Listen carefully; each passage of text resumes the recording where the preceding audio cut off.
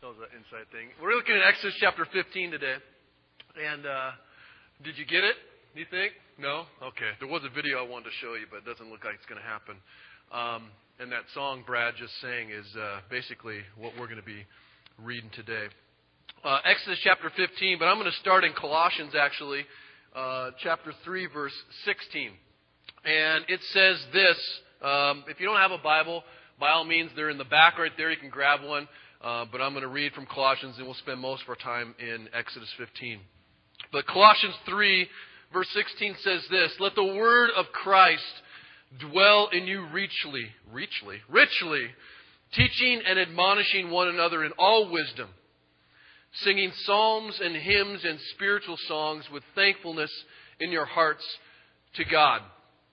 Now, for many of us, including myself, we can handle a command that says, "Let the word of God dwell in you richly." But as soon as we get to the singing of psalms and hymns and spiritual songs, we kind of go, hold on. And I say that because it's incredible, I think, how powerful music and song is. And Brad alluded to this, specifically or particularly in church. It's very polarizing. Churches, it's the kind of thing, I guess, that songs and even the singers themselves can, for better or worse, shape the identity of a church. And people will describe the kind of churches they go to based on the type of music that's there and be descriptive in that sense. And we label churches according to their music, and even churches label themselves, label their own services at times. This is a contemporary service. This is a traditional service. This is this kind of service. That's an out-of-touch church service. Whatever it is. And we really are talking about the music. That's what makes it contemporary or traditional, or they're out of touch. And I think it's a witness how powerful music is and how it attracts people and how it repels people. It's a witness to really what the consumer mentality that our culture has developed, that many a Christian, because they are certainly part of culture, has certainly become a part of as well, as they hop from church to church looking for a new experience. And the churches don't help because they begin to shape what they do according to the applause that they get or the silence they get as they create a church of personal preference. And people have left or threatened to leave and complained more and even split in churches over music, perhaps more than anything else. Whether they have tambourines or don't, whether they have guitars or pipe organ, whether they sing hymns or Chris Tomlin songs, and some of you go, who the heck is that? I don't know either. But Christian music and music is this incredibly tense thing. And many of us, Brad alluded to this again, haven't a clue why we have music and singing in church at all. It's like the sermon warm-up, right? So I can get kind of going. Right? Or it's the worship time. Right? It's the time when we worship. So when someone asks you what's your worship like, they're talking about music. Right? They're talking about, well, tell me about your worship. Well, I have a life of worship. We don't talk like that. We don't talk about anything else but music in particular. And for most people, their worship is that 20 minutes on a Sunday. And if they are not moved to tears or tingles, they'll blame the lights, the song choice, the instruments, the guy lifting his hands, hopping up and down next to him that's distracting them, or the fact that they didn't let Matilda play her special music during the service and her flute doesn't get to have its, God-glorifying moment. That's why my worship was terrible this Sunday. If it's not, already bad, in addition to all the musical experts you have that gather, I guess only musical experts gather in churches, you have a bunch of men, and I'm going to go for it, who just don't sing. You wonder why churches are so feminine? It's because the men don't do anything, including sing. It's like as attractive to or alluring as maybe root canal work and going to the dentist, which for me is terror and terrible. And singing to them is just this foreign thing, like I just don't do that. And we're going to read a passage today which is basically called the Song of Moses. It's Moses, who seems to be pretty manly to me, singing.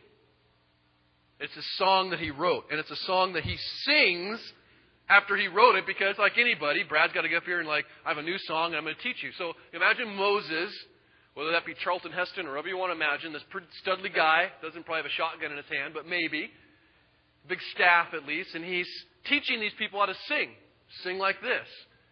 It's for some of us guys who go, no way and beep would I be caught dead doing that, singing to people, teaching them how to sing. I mean, you might as well turn in my manhood now, because that is not something that men do. We don't sing. Unless I'm at a Promise Keepers event. Then maybe.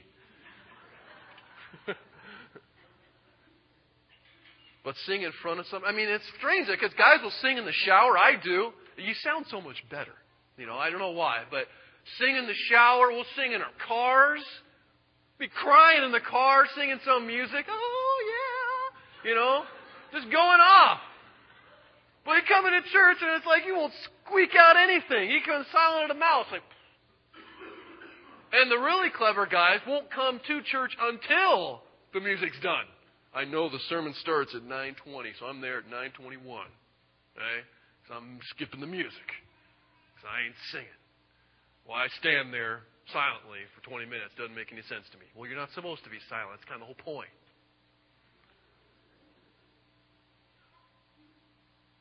But first of all, singing ain't girly. Singing's not girly. Now, for those who are fans of American Idol, there's a lot of girly singing on there. Okay? A lot of freaky singing on there. There's a lot of weird stuff singing on there. But when I talk about manly singing, and I know it's not girly because Jesus sings. In fact, He is the most manly man I can think of. He is not the feminine portrayal that culture has given Him. And this is kind of how I have assumed He is by just watching Christians and Christian artists.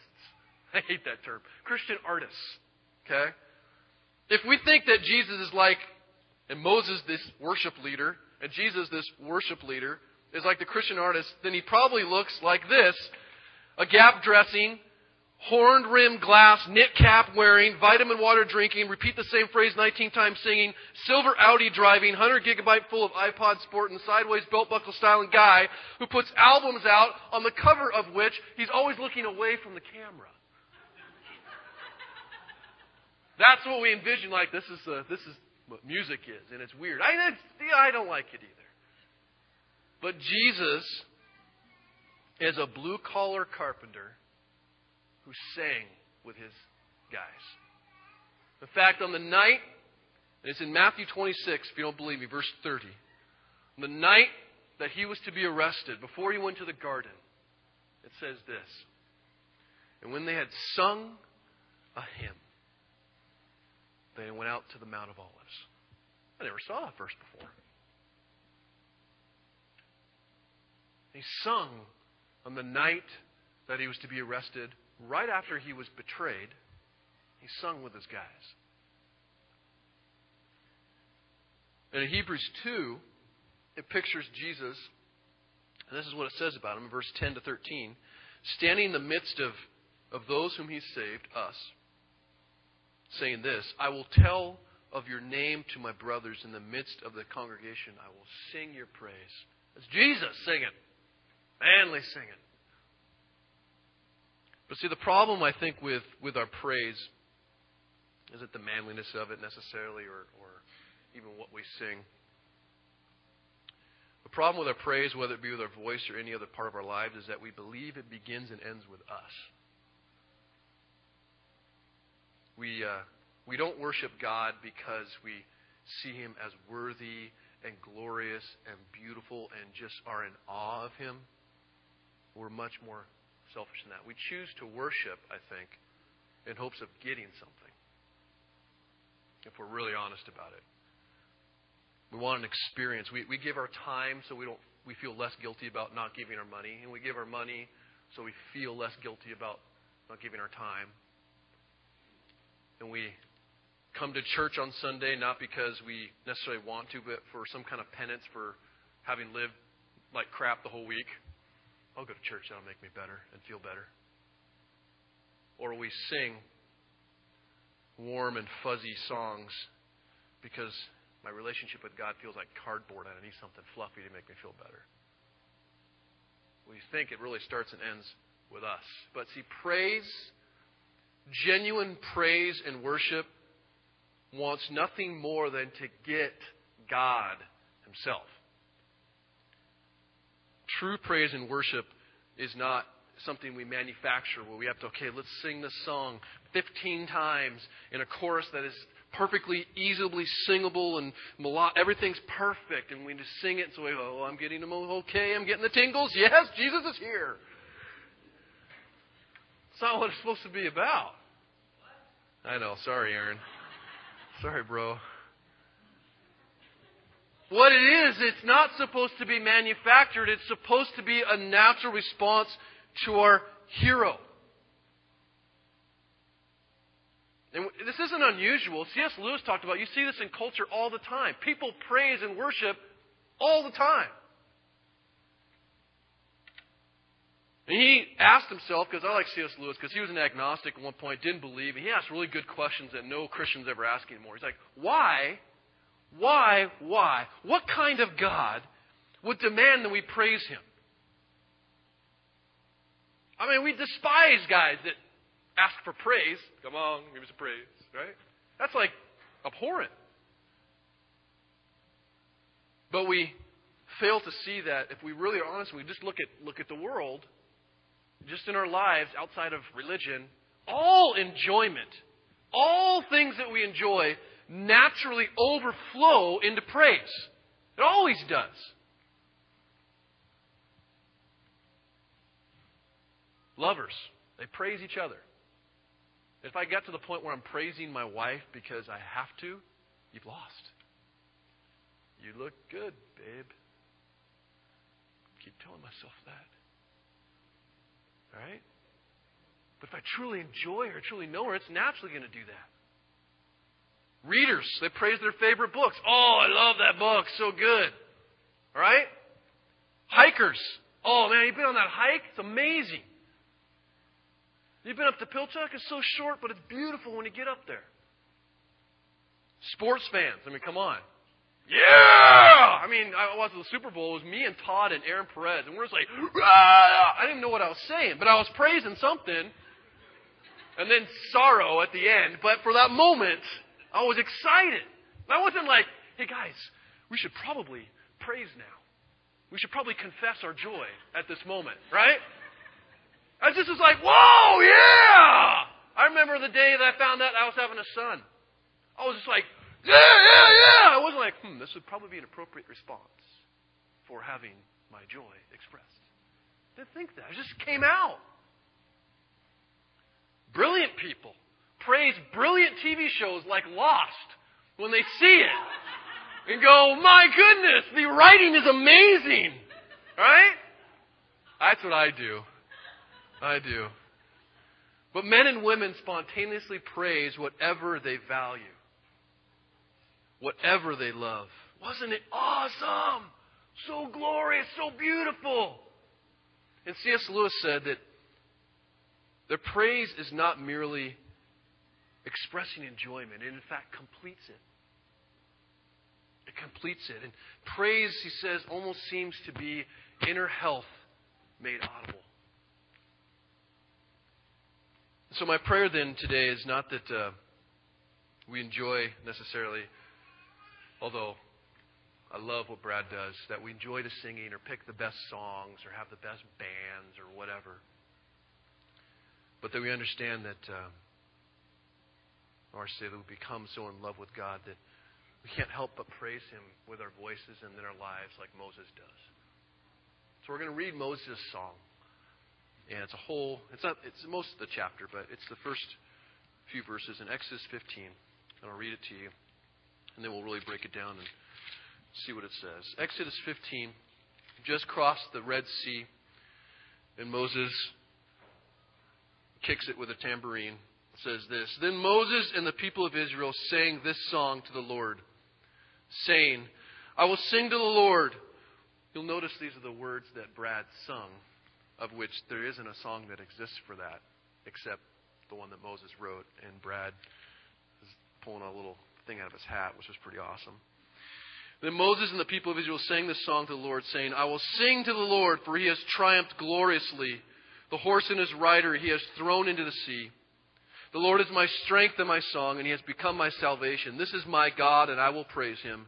My Father's God, and I will exalt him. The Lord is a man of war.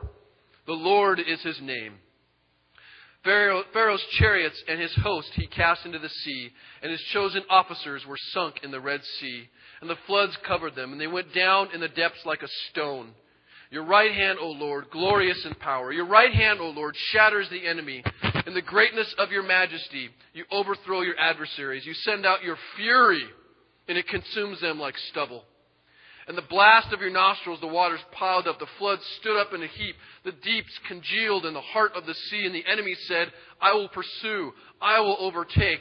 I will divide the spoil. By my desire shall have its fill of them. I will draw my sword. My hand shall destroy them.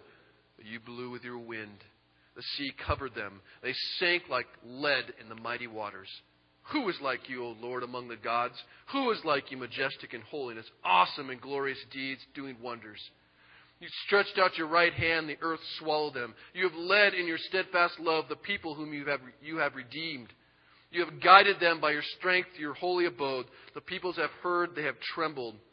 Pangs have seized the inhabitants of Philistia. Now are the chiefs of Edom dismayed. Trembling seizes the leaders of Moab. All the inhabitants of Canaan have melted away. Terror and dread fall upon them because of the greatness of your arm. They are still as stone. Till your people, O Lord, pass by. Till the people pass by whom you have purchased. And you will bring them in and plant them on your own mountain. The place, O Lord, which you have made for your abode. The sanctuary, O Lord, which your hands have established. The Lord will reign forever and ever. And we'll stop there.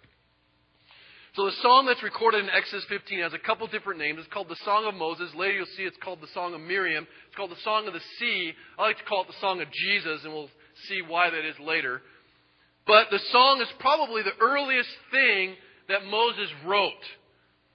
He probably wrote most of the Exodus and stuff in perhaps the later years of his life, but most likely this song, because of when it happened, was written the moment he crossed the sea, so it could possibly be the first thing that he wrote. And it is certainly the first recorded poem or song in the Bible. And as Moses sees, you can imagine this, as Moses sees these dead bodies, this open sea and these dead bodies floating of all, and it's a lot of men. All these men who are dead. The destruction that God brought in the most miraculous and amazing way possible. And then he turns and he sees nearly 2 million people looking at him and seeing the same thing. Men and women and children and cattle and stuff. And the first response he has is to sing a song to God. It says, Then he sung. And it was a song to God. I mean, how many times do we come into a church or a service and just join in the singing, like, and you start kind of going with wherever they're at,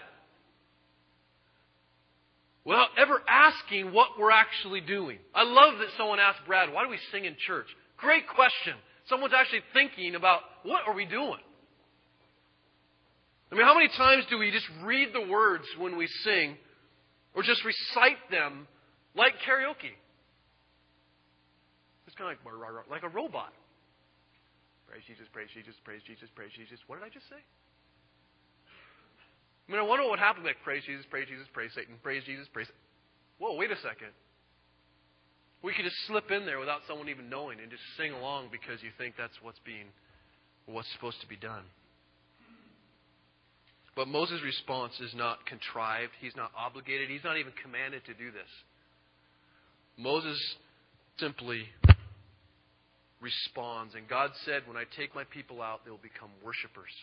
I'm taking them out to serve me. And Moses begins to do that. Not because he's trying to, because it's his natural response to what God has done. And what's his song? I love what verse 2 says. Verse 2 says, the Lord is his song. God himself is what he sings. And the entire Exodus is a response or an answer to the question who Pharaoh said, who is this God? Why should I listen to him? And God said, this is my name. And the series of judgments and the series of afflictions is a declaration of God's name. And in Exodus 34, Moses is up on the mountain talking to God, and he says, show me yourself. He's like, I'll show you myself. And he puts him in the rock, and he walks by, and he declares his name. And he says, the Lord, a God merciful and gracious, slow to anger, and abounding in steadfast love and faithfulness, keeping steadfast love for thousands, forgiving iniquity and transgression and sin, who by no means clear the guilty, visiting the iniquity of the fathers for the children and the children's children to the third and fourth generation. I mean, think about all the songs you've ever heard in church, or that you hear at all, or on the safe station, right? Music for the whole family. And think about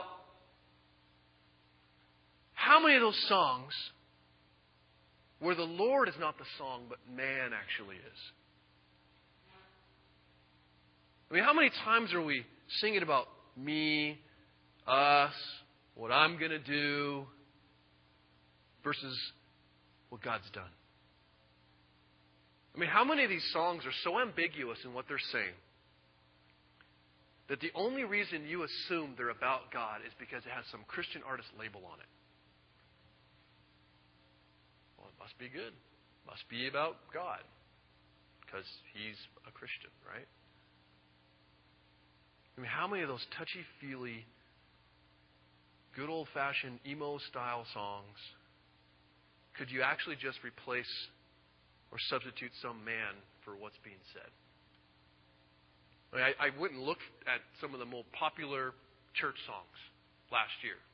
And I think I got like one of the top 5. And here's one of the choruses in it. Tell me who you could say this about. It's been so long since you felt like you were loved. So what went wrong? But do you know there's a place where you belong? Here in my arms. Nothing wrong with those words. Absolutely nothing. I know that a lot of, like Brad will say, well, there's a difference between a praise song and a worship song. Okay, whatever, okay? I don't know if people delineate like that. What I know is that I could say to my wife, baby, there's a place you belong in my arms. And I ain't talking about God. And we sing stuff like that all the time. To praise God, I'm like, wait, well, I understand. Whoa, hold on. What am I saying? What am I saying? Now I'm singing for God? As God? It seems that songs and singing and praise is to be less about making myself feel good and more of a response about, or to, what God does or how He already feels about us, demonstrated in what He did. And unless you sing some of these songs that we sing 15 times in a row, I don't think that praise songs that are designed to generate or supposed to be generate some emotional experience as much as they're supposed to be a confession to God of God. That's what it's supposed to be. And Moses does that. So here's the content of the song. You look at the content of the song, it really is the beginning, and he has this big chunk from verses 4 to 10. And Moses' song is filled with acts of what God has done, implying that basically the people did nothing. And we know that because right before they went across, Moses is like, dude, shut up, be silent, let God fight. So they do nothing except complain and then are silent when they're told to be. And so as they're silent, God fought for them, it says in this song, like a warrior. And in terms of salvation, we are not warriors. I mean, there's warrior language used in the Bible. We've got swords and armor. But one thing we have to kind of remember is that we're not like next to God going, yeah, let's do it. We are the damsels in distress, okay? We are the princesses. I know it's hard for a guy to think about that. But you are the helpless, hopeless princess sitting in the castle waiting to be rescued. You are the citizen in distress, waiting for Superman to come, or all is going to be destroyed. And Moses shows us, though, that God is not like a Superman or Captain America that comes and no one ever dies, right? Comes, I'm Superman, I'm here. Lets the bad guy monologue for a long time, and then his plans are foiled, but he flies off and is okay. He is, according to Moses, God is the judge and the executioner. He is also the hero who saves, but He's also the one who judges. And Moses shows us that we must sing and praise and glorify the God of the Bible, the God of history, the God as He has chosen to reveal Himself, not the God of our imaginations of what we want Him to be. Because many of us want to praise these kind of pieces of God that won't upset us emotionally. We should only sing songs that are, joyful, lovey stuff. That's not how Moses sings his first song. Because what happens when you're only doing the lovey-dovey stuff, which is nothing wrong. I need an occasional lovey-dovey song. But if you're only doing that, what you end up doing is worshiping some false, untrustworthy, capricious, fluffy, cruel God that has nothing to do with the true God of the Bible. Praise songs to God that emphasize our unbiblical vision of God or an unbiblical vision of God is nothing less than idolatry, because you're just you're singing in the image of what I think He's like. And He's just like me. And people don't end up rooting their understanding of God in the Scripture, in the Word of God. They'll invariably start saying, well, I'm not going to worship a God that's like this. I don't like a God that's like this. I don't know if I can love a God that's like this. That's God. Take Him or leave Him. That's God. He gets to dictate who He is and reveal who He is, not you and I.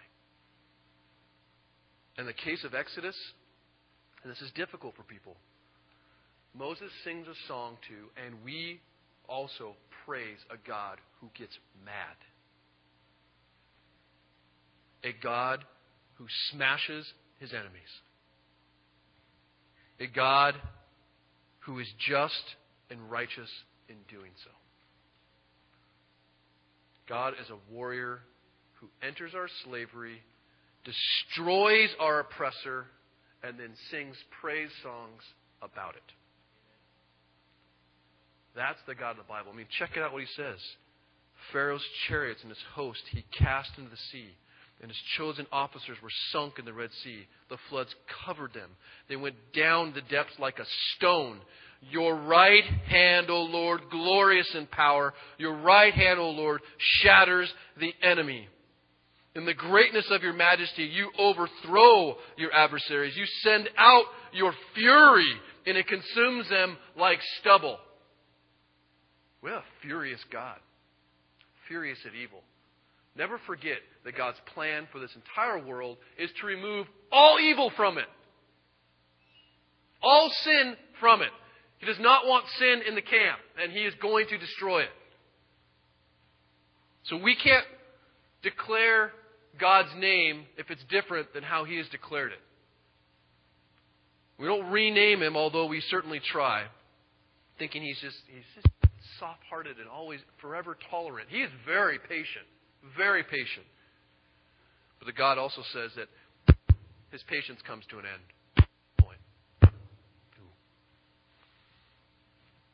So I wrote a song. I wrote a chorus, I should say. I'm not like Brad. I can't write songs. But I think that here's what people would rather sing instead of the Song of Moses, where you're like, they were killed, they were destroyed, they sunk like a stone. And I don't be flippant like that. That's what happened. But I think they'd rather have this. And think about this song. God, I love you for loving me. You love me, and so God, I love you. You showed me how to get out of a bad place. You helped me get out of the sad place. God, I love you for saving me. You saved me, and so God, I love you. Nothing wrong with that song. It's very true, but it certainly doesn't talk about anything more than my love for God. I love you, I love you. Thank you for moving from that bad place, without being specific of what that bad place was. See, the song isn't nearly as powerful if Moses only talks about the fact that they're on the other side of the sea. Grace is only amazing if we recognize and confess the darkness that we were in, the darkness that we were stuck in and enslaved to, the darkness that we, if we were left to ourselves, would like to go back to. And many of us look back and go, man, that sure was fun. Knowing the darkness, knowing the pain it caused. And that's what God saves us from. Grace is not amazing unless you recognize, like the song says, amazing grace, how sweet the sound that saved a wretch. You got to hit the wretch really hard. We like to sing past that. Amazing grace, how sweet the sound that saved a wretch like me. Wretch like me. You want to look up wretch? It ain't pleasant. But that guy who sang that song knew exactly the darkness he was pulled out of, which was a slave captain. Captain of a ship that would take slaves to the new world. But again, our refusal to, I think, worship God in His fury is about our feelings. Because if God is furious at sin, if He's furious and doesn't like badness, well then He may not like me because I've done bad stuff. But the beauty of it is if you are the one who's accepted Christ as Savior, you're the one on the other side of the sea. And you can sing that song. So we can sing a song about how sweet Jesus is, or repeat choruses like, I will sing to the Lord. But the question I always want to go back to is why?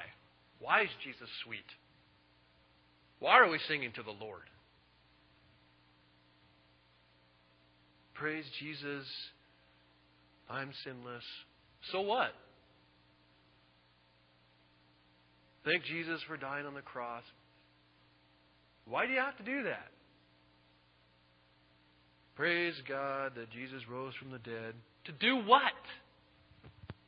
When we sing these things over and over again, we have to preach the entire gospel. The gospel that says, I am broken, I cannot fix myself, I want darkness, not light, it is going to kill me, I'm running away from God, and He came and said, enough. I'm going to send my Son, He's going to take your place, pay the debt that you owe, die on the cross to pay for your sins, and I'm going to give you this glorious, sinless life that is my Son, free. Accept it. And I'm going to die, bury all that old sin, all the problems, past, present, and future that you're going to do. I'm going to raise you from the dead, a new life to live for me. That is the song we sing. And if you only take a piece of it, you forget all of it. If you're only talking about being on the other side of the sea, forget about all the slavery that you were in and what you were saved from. So in verse 11 and 12, it says that there is no God like you. Now, Paul talks about 1 Corinthians 8, there's lots of gods everywhere. He says so-called gods. Everyone's got their gods and their idols. Some are very, you have your very religious gods like Allah. And you have people who have all their kinds of idols that they worship and sacrifice for. The true fact is that there is only one true God. And this God that Moses praises, and as do we, is like no other. See, all of their songs, if you think about that, if we think of songs in the sense of just an expression of our enjoyment in our life, all of their songs to other gods are what we can do to please this God. What we can do to make them happy or not tick them off. They're all very man-centered. There are many songs being sung, all of which the core is to praise the Savior of the month, whatever that happens to be. But here's why. I should say the one true God is not like these false gods. Moses' God, as He is our God, did not leave us to figure out how to fix ourselves. He didn't leave us in slavery by ourselves and say, free yourself, just do it. Come on. Show some gumption. He came down and He freed us. Check out this verse. Psalm 41 says this. I waited patiently for the Lord, and He inclined to me and heard my cry. And He drew me up from the pit of destruction, out of the miry bog, and set my feet upon a rock and made my steps secure. He put a new song in my mouth, a song of praise to our God. Many will see and fear and put their trust in the Lord. This is why I'm a Calvinist. Because I believe in a God who can command me to have feelings that, for the moment, I don't have. Rejoice in the Lord. Delight in the Lord. Praise the Lord. But there are times I go, I don't want to do that. Anytime I sin, I'm doing that, right? But I believe in a God who can command me to feel. Because He can command me to sing. He can command me to praise. Because He puts the song, the psalm says, in my mouth to praise. I ain't making it up. I express the very thing that He has done in my soul. So even if I don't feel like it, I pray that I will, because I know He is the one that can shape that and change that. I can't change it, but He certainly can. It's a song that's intended as well for us to not sing by ourselves. Moses sings it, writes it, and he sings it with all of Israel. Whoa. Sings it with this community, right? Because God has not only brought you and I or the individuals across the sea, He brought an us. And people know what the kingdom is like by what this people look like, and it's not a very good witness all the time. But God led us into a holy place together, and there is something amazing, as emotional as it's going to sound, there's something amazing about coming into a place and singing together. Because you don't get that experience anywhere else, really. You might sing in the car, your 99 bottles of beer on the wall, whatever you do. But ultimately, when you come together as a group, there is very few, if any, places where we gather and in one voice sing the same thing together. And it's awesome. But not if we don't sing. And this is not a sermon to get people to sing more, although I wish you would. But without question, we are talking about the core of who we are as people. And if we don't sing, if we're not expressing our praise and our joy, the question is, where's your heart? If you're more concerned about what other people think, about how you can sound, first of all, sit by me and you'll feel great. But if you're more concerned about what you're going to sound like, this is stupid. Where's your soul? What are you thinking when you walk out here and everyone else's approval? Who are you living for, really? When it comes down to every aspect of your life, whose approval are you living for? Are you more scared of what people will say, think, do, whatever, or of God? Do you revere the opinions of other people so much so that it overwhelms even the opinions of God? So we come into a community together because we have this common identity. And we sing together and we praise together so that we go out and live in community together. But if you can't even get together and sing a song to your God, about your God, in unison, how do you ever expect to go out and do anything unified out there?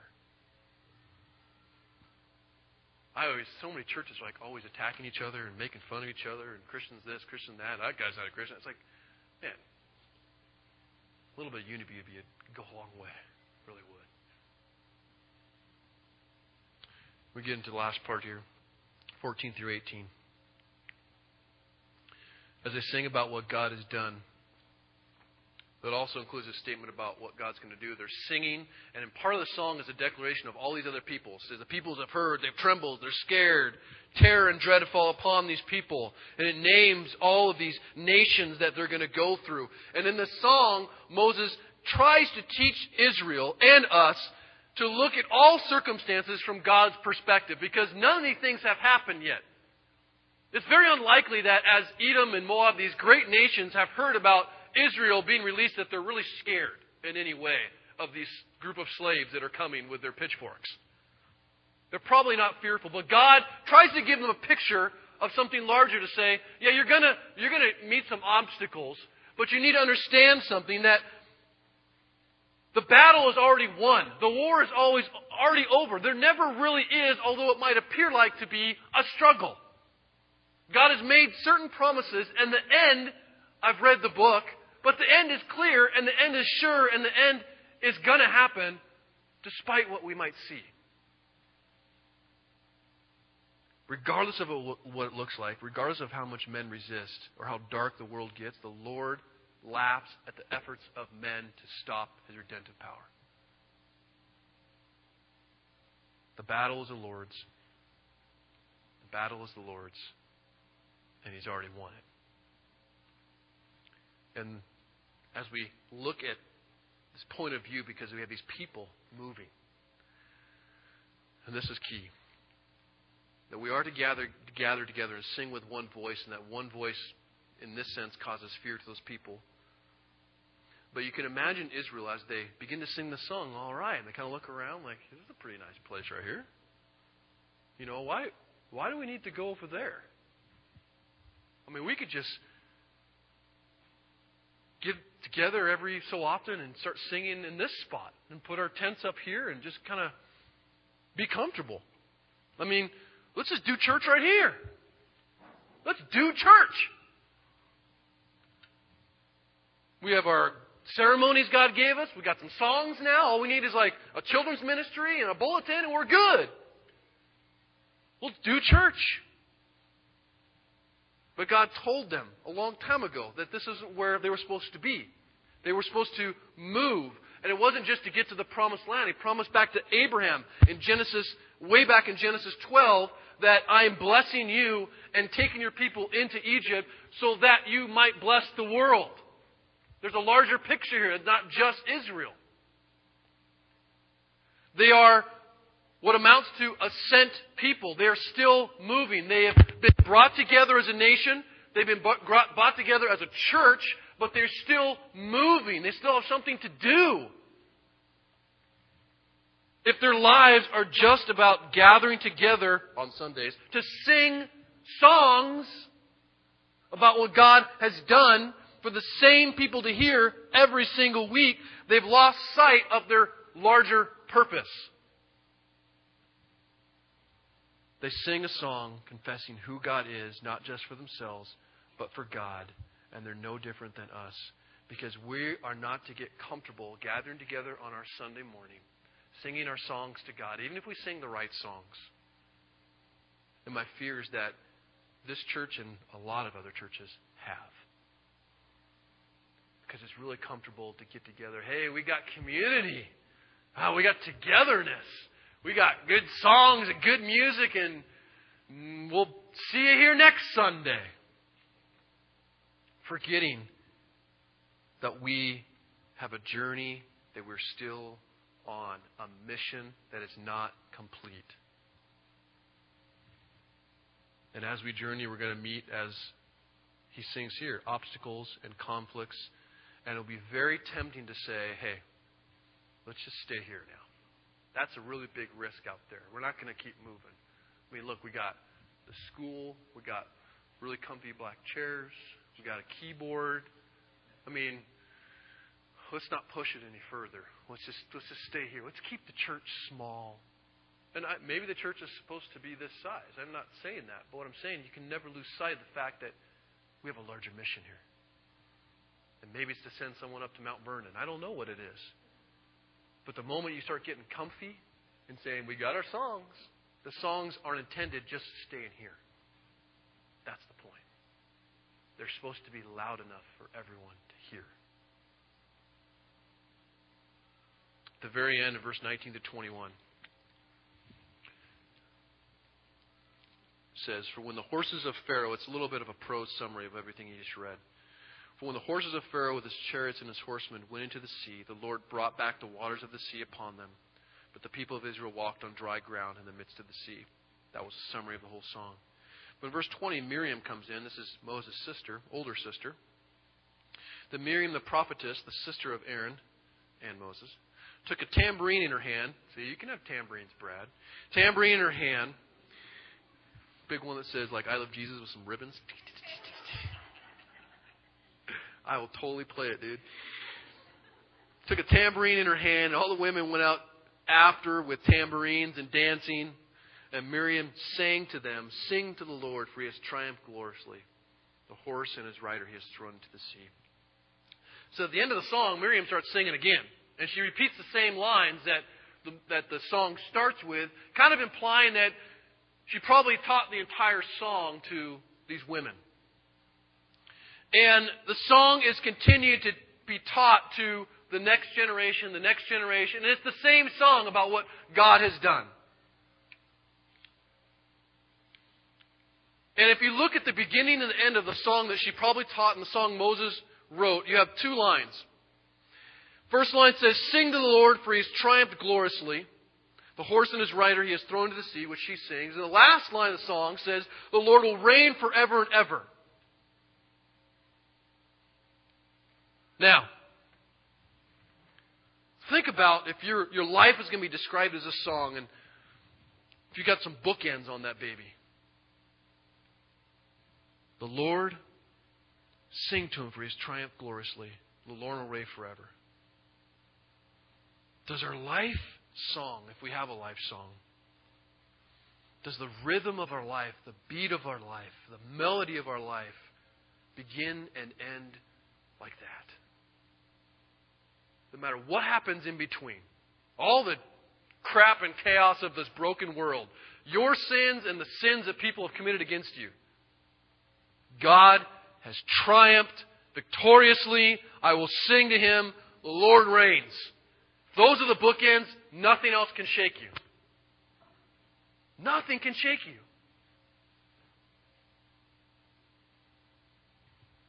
Does my song remind me of what God has done and trust in the fact of what he's going to do? Is the fact that God is a warrior, that God is a king, move me to sing? Or am I not moved to sing at all? And my question then is, well, who really is the king in your life? The Song of Moses shows up in one final place, and that's the book of Revelation. It's kind of strange. Actually, I found several songs that Moses wrote. He was quite the artist. But the book of Revelation's kind of gotten some bad press for many years, because it ends up being this book of mystery, and someone takes one verse and makes out to be like Bill Clinton's the devil and something weird on it, and it just gets kind of spooky. But the book itself is very amazing. And people focus so much on it being a book of the end times, and this is how the world's going to end, and there's a lot of truth in that. But I actually believe that the book in itself, if we say it's our end, in that this is where the church ultimately in the New Testament is headed.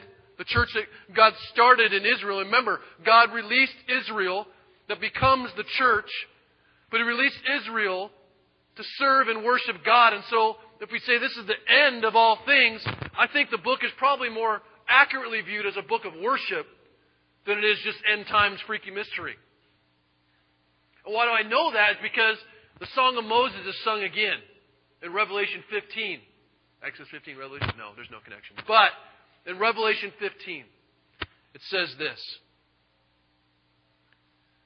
"And they sing the song of Moses, the servant of God, and the song of the Lamb, saying." This is the people in the end singing with God, singing the same song of Moses, the servant of God, the song of the Lamb, so it's really a song of Jesus.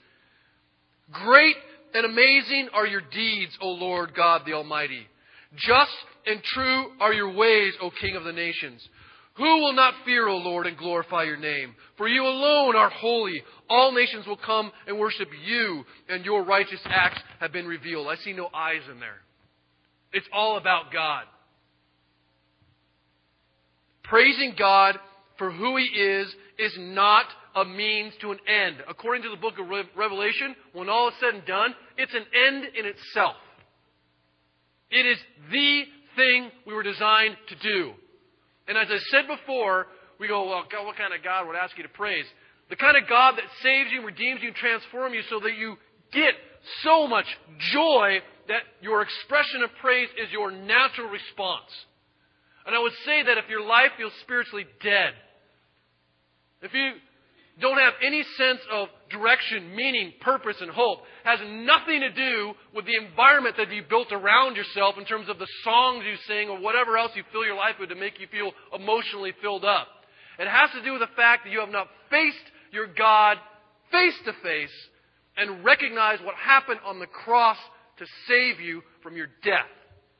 That's what it is. And we celebrate every Sunday to remind ourselves of the most important truth. The truth that binds together as a community. The truth that we go out on mission to tell people has nothing to do with music or, wonderful moral learnings. It has to do with the fact that I am a sinner. I am broken.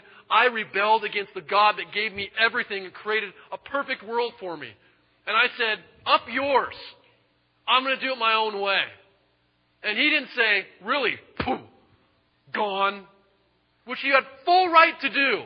But because He loved me, because He wants relationship and doesn't need it, mind you, He sends His Son to make a way to be with Him again. We break the bread and we dip in the wine to declare that fact alone as the most important thing. That I am saved by grace through faith in Jesus dying on the cross for my sins. And that fact in itself is life transforming. And it's a mystery how it is transforming. And I'm not going to try to persuade anyone to believe it. Because it's a foolish, foolish story, and I believe it with all of my heart. Because He has put a new song in my soul. And I pray that He does the same for you. And for those people who don't or do know Him or pretended to be singing for Him, time to do some reflection. I pray the Spirit will put a new song in your heart again. Let's pray. Father God, I thank You for saving me. Lord, You are glorious and powerful. You are almighty and strong.